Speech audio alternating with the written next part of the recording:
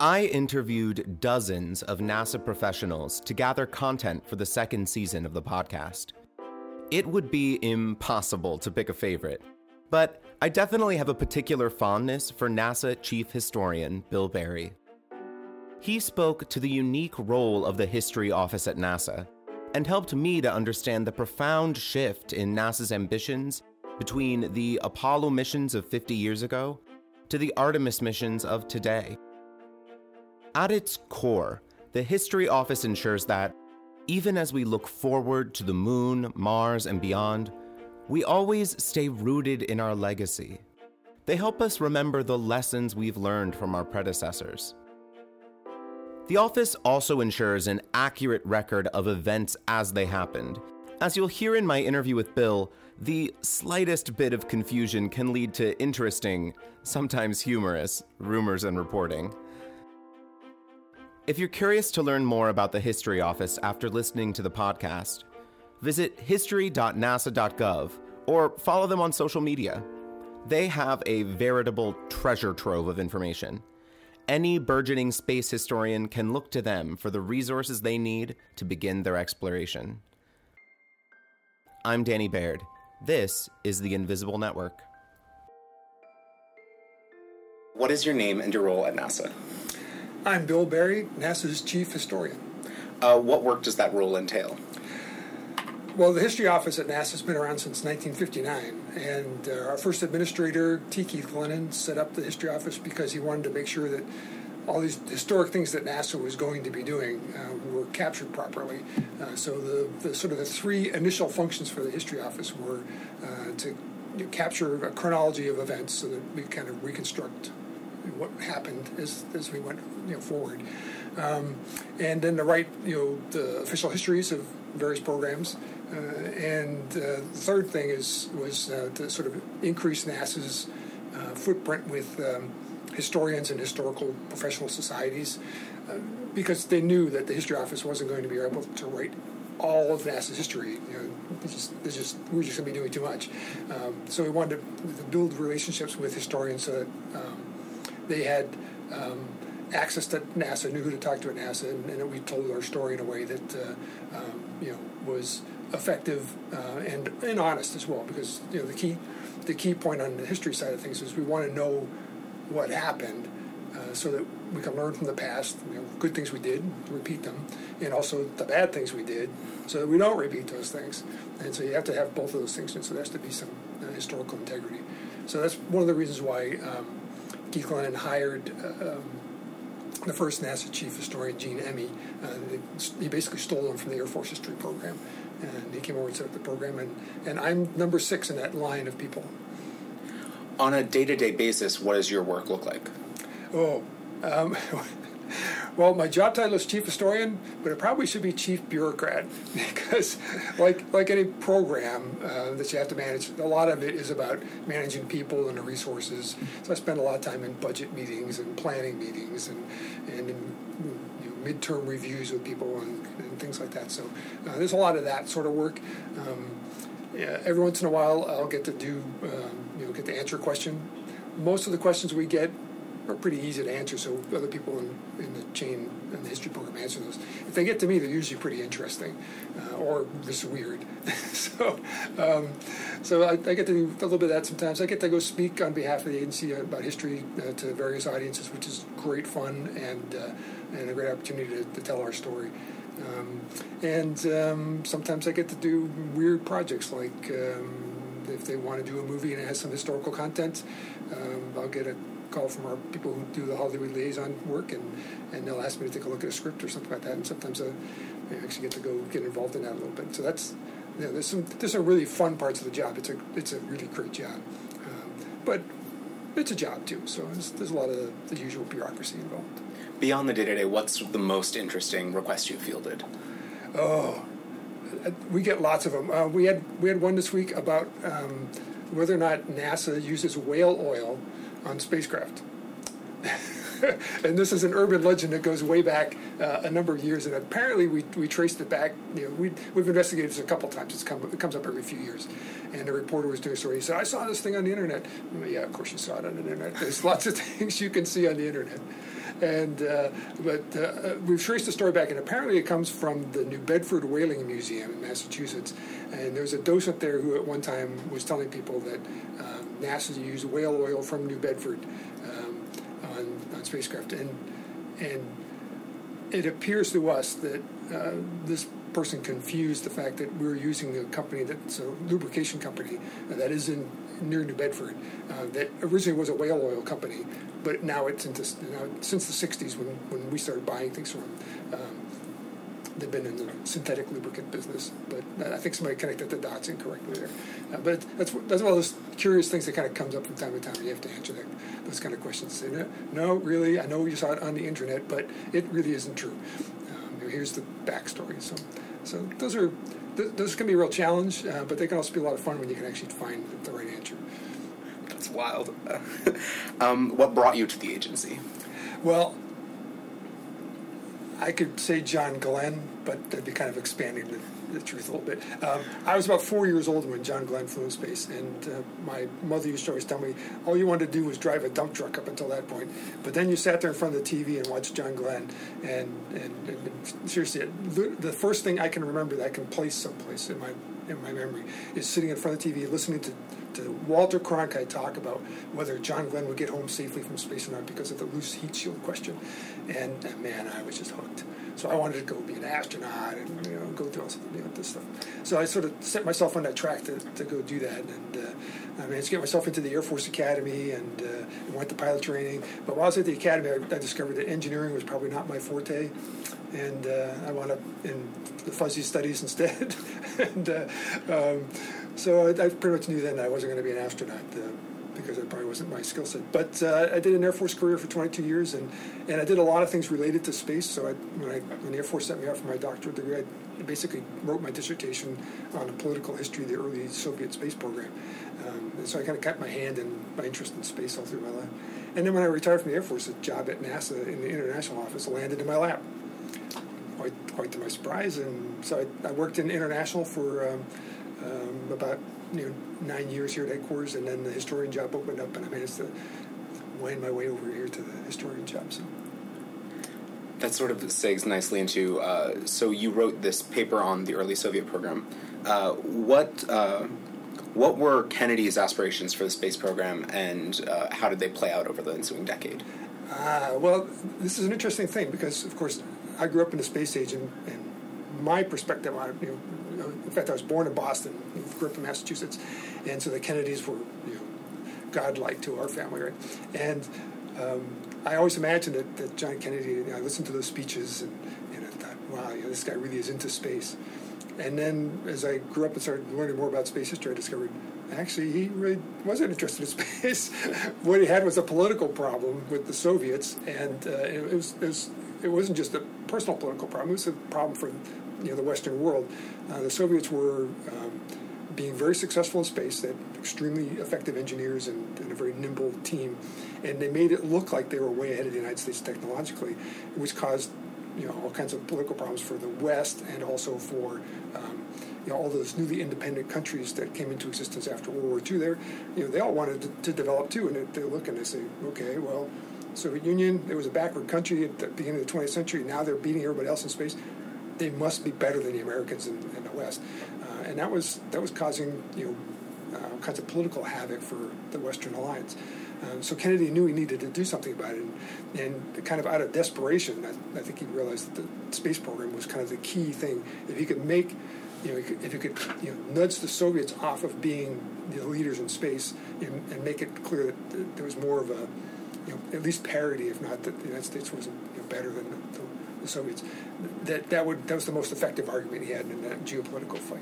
And so we actually have audio tapes of President Kennedy talking to NASA Administrator Jim Webb at the time, and Webb is trying to get Kennedy to approve a wide variety of planetary programs as well as the Apollo program to the moon. And Kennedy keeps saying, "I'm not interested in the space program. All we need to do is beat the Russians to the moon," and that's what it was all about. So the moon race was really something that happened in a very particular set of circumstances where there was a geopolitical problem going to the moon became the solution to that problem, and the United States was willing to expend a substantial amount of resources to make that happen. If you look at the NASA budget, there's this huge spike in the 60s in order to get us the money and the facilities to do that. And then the NASA budget's been kind of flat ever since then. And it's because the circumstances are the way they are. At that point, the country needed that, and nowadays we don't need a space program that's beating it because we're not really racing anybody anymore. In terms of a galvanizing moment, what in your mind is the importance of that speech he gave at Rice University that's so often quoted? Oh, that is the best political speech I have ever heard in my life, and I've heard many people say the same thing.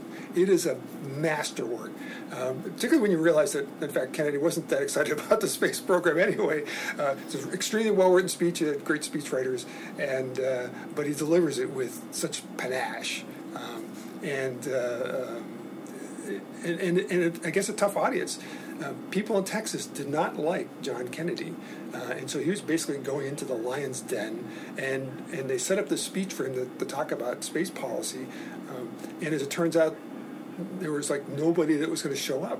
They had real problems, and so at the last minute, the Texas Democratic Organization managed to get all the schools in the Houston area to send all the kids. So most of that audience in the Rice Stadium was high school kids who were bussed in. But Kennedy goes in there and he just knocked it out of the park, giving the sort of the classic inspirational speech, and that's why you see that speech all the time. And many people confuse that one with the first speech he gave in 1961, in May of 1961, when he first said, we should go to the moon. That was really sort of a tentative proposal to Congress on, I think this is something we should do, and he had a lot of escape clauses in there about, if you guys aren't going to fund this, don't even bother, and all that kind of, it kind of came wrapped in a whole lot of strings. But by September the next year, in September 1962, when by that point Congress had doubled NASA's budget twice, and we were really serious about going to the moon, and he wanted to make the point about why the moon was a goal and objective worthy of the United States and why we needed to do it, and he just, what can you say? That you just have to listen to that speech. It's short, it's to the point, and it's phenomenal. So in terms of Kennedy's motivations, they were obviously proving American superiority. How did the motivations behind the Apollo program differ from our motivations for Artemis? Well, of course, Apollo comes in a particular moment, and it's part of the Cold War struggle between the United States and the Soviet Union, which was, from the perspective of 2019, we kind of, the Cold War's been over, a couple of decades now, and people kind of, that wasn't that big a deal. It was a big deal, and people were seriously worried about whether they were going to survive, whether there's going to be a nuclear holocaust or something. So the stakes were really high. And so, Apollo was done in that context, and it became a national struggle on the scale of, for the people involved in it, like World War II. If you look at the oral histories that we have of people that were involved in it, or go talk to anybody who's still around who was working at NASA during the Apollo period, or working for one of our many contractors during the Apollo period. Those folks saw themselves engaged in a international struggle, and they had to win. To them, it was really like their version of World War II. They were a new generation, but they were all young. Most of them were pretty young and hadn't been involved in World War II. But they were carrying on the struggle that their parents had done in World War II, and it was their, this was going to be their good war where they were going to win, and people were just completely focused on doing it. So, Titanic, the struggle, right? Well, it's 50 years later now, right? Rocket science, sending people to space, yeah, it's rocket science, but it's not like cutting edge rocket science anymore. We've done it for a number of years, and so it's the context is very different. We now have a situation where NASA doesn't have to lead everything because we have contractors out there who have been doing this stuff for us before. We're happy to let them run with the ball on lots of things and come up with great new ideas and develop new things. We have lots of international partners. During Apollo, NASA was involved with other countries, and a number of countries contributed significantly to the Apollo program in lots of ways. But now, through that and through the decades of collaboration and cooperation with international partners, those people are much more capable now, and they can be true partners in our exploration to the moon and beyond. So the context is very different, and the budget context is different. Right? We don't have to. NASA isn't a brand new organization. We've been around for 60 plus years now. We don't have to build 3 centers in order to because for Apollo we had to build Kennedy and Marshall and Stennis, actually 4 centers, and Johnson Space Center basically had to be built in the 1960s. A lot of that $25 billion in 1960s money that we spent on NASA was to build that capability and to seed research at universities. A lot of that money went out to universities to set up, to build buildings and laboratories so that we could have a workforce that could work. Those things that's all been done now, so we don't need quite that giant plus up in money to make it happen like we did when we were starting from scratch, basically, in 1961. So the context is very different, but I think the goals are very much the same in some ways. Not to prove that we're better than the Soviet Union, because of course we're going to prove that, but to do the other things that Kennedy talks about, to push the boundaries of understanding and exploration, to follow that drive that all humans have to find out what's over the next hill and what's beyond that, and to do all those things together in a collaborative way and a sustainable and consistent way with commercial and international partners. And so Artemis is a very very different in some ways, but in many ways it sort of captures the spirit of Apollo in terms of an appeal to a worthy goal that a great nation and with great partners can accomplish together and push humanity's future into the cosmos. When we look at the journey to the moon and then on to Mars, what is the biggest lesson that you take from NASA's vast history? I think probably the most important lesson we can take is a heavy dose of humility. It's really important to understand the context of things, which is why I think history is important to NASA. That you can look at a chronology and say, yeah, these things happen in this sequence, and you can look at a list of lessons learned. Lessons learned are great because they're a good way to digest things, right? But a good narrative history that immerses you in what was happening. If I was a program manager and I was starting a new project, I'd read program management histories because I'd want to know what did the other guys do wrong and what did they do right and how did they do it. And you can get some of that from lessons learned or other things, but a real good narrative history that puts you in the shoes of the person making the decisions, that's a really key thing. So I think it's important to read and understand history, and that's part of the purpose of the history office is to get out there and get those lessons out. But if I were to draw one sort of large lesson from Apollo for Artemis in the future, I think a dose of humility is really important because space is really, really hard. And just when you think you've got it, something will come out and bite you. The Apollo 1 fire is to me the premier example of that. Everybody in the Apollo program was concerned that we would lose astronauts in space. And so they're focused on we have to be as safe as possible in space. We got to make sure the spacecraft is capable and it hardly crossed anybody's mind that ground training and ground things could actually be problematic. And so everybody just didn't really think about it. And we put a crew of three men in the Apollo 1 capsule with no way to open a hatch, 100% oxygen, pressurized above normal PSI things, so they can't open a hatch, high pressure oxygen, and a spacecraft that had all kinds of flammable items in it. There were reports that before the fire happened, there were reports from a number of people saying too many flammable items in the cockpit. We need to do something about this. There were worries about the wiring in the spacecraft. There were some people concerned about the 100% oxygen atmosphere. There were people concerned about the hatch, and the counter argument was, well, the hatch blew off on Gus Grisham's Mercury flight, so we want to make sure the hatch can't blow out by accident. They solved that problem, but came up with another one. They weren't even thinking about it, and after the fire, it was like a collective forehead slap by everybody at NASA when they said, holy mackerel, putting a crew in this situation is extremely dangerous, and we just didn't even see it coming, right? And so that's the thing where I think history's the lesson that we need to draw is that just when you think you've got everything wired and you're all set and you're feeling pretty confident about stuff. That's when you need to have somebody around poking at the edges going, well, what about this? And what about that? And you need to take those things seriously, and you can't just say, oh, stop causing trouble and sit down and be quiet. That's the worst thing you can do. You need to have a little dose of humility and be willing to dig into the sometimes hard, painful, and expensive solutions to problems that are all too easy to ignore. And last question. If a member of the public is super interested in NASA history, what's the best resource to get them started? Well, of course, www.nasa.gov will get you to the history site. We actually have a dedicated history page at history.nasa.gov, and that's a great resource for people if you want to do a deep dive and do research on history. If you want sort of basic NASA history, nasa.gov is the place to go.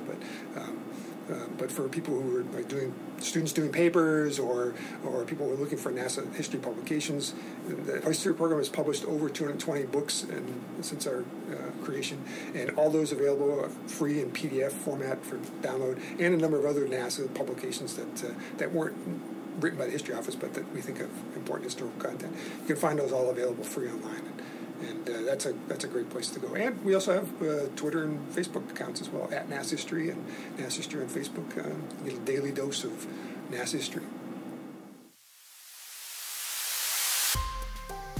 This season of The Invisible Network debuted in November of 2019. The podcast is produced by the Space Communications and Navigation Program, or SCAN, out of Goddard Space Flight Center in Greenbelt, Maryland. Episodes were written and recorded by me, Danny Baird, with editorial support from Matthew Peters. Our public affairs officers are Peter Jacobs of Goddard's Office of Communications, Claire Skelly of the Space Technology Mission Directorate, and Catherine Hamilton of the Human Exploration and Operations Mission Directorate. Special thanks to Barbara Addy, SCAN Policy and Strategic Communications Director, Rob Garner, Goddard Web Team Lead, Amber Jacobson, Communications Lead for SCAN at Goddard, and all those who have lent their time, talent, and expertise to making the Invisible Network a reality. Be sure to rate, review, and subscribe to the show wherever you get your podcasts. For transcripts of the episodes, visit nasa.gov/invisible. To learn more about the vital role that space communications plays in NASA's mission, visit nasa.gov/scan.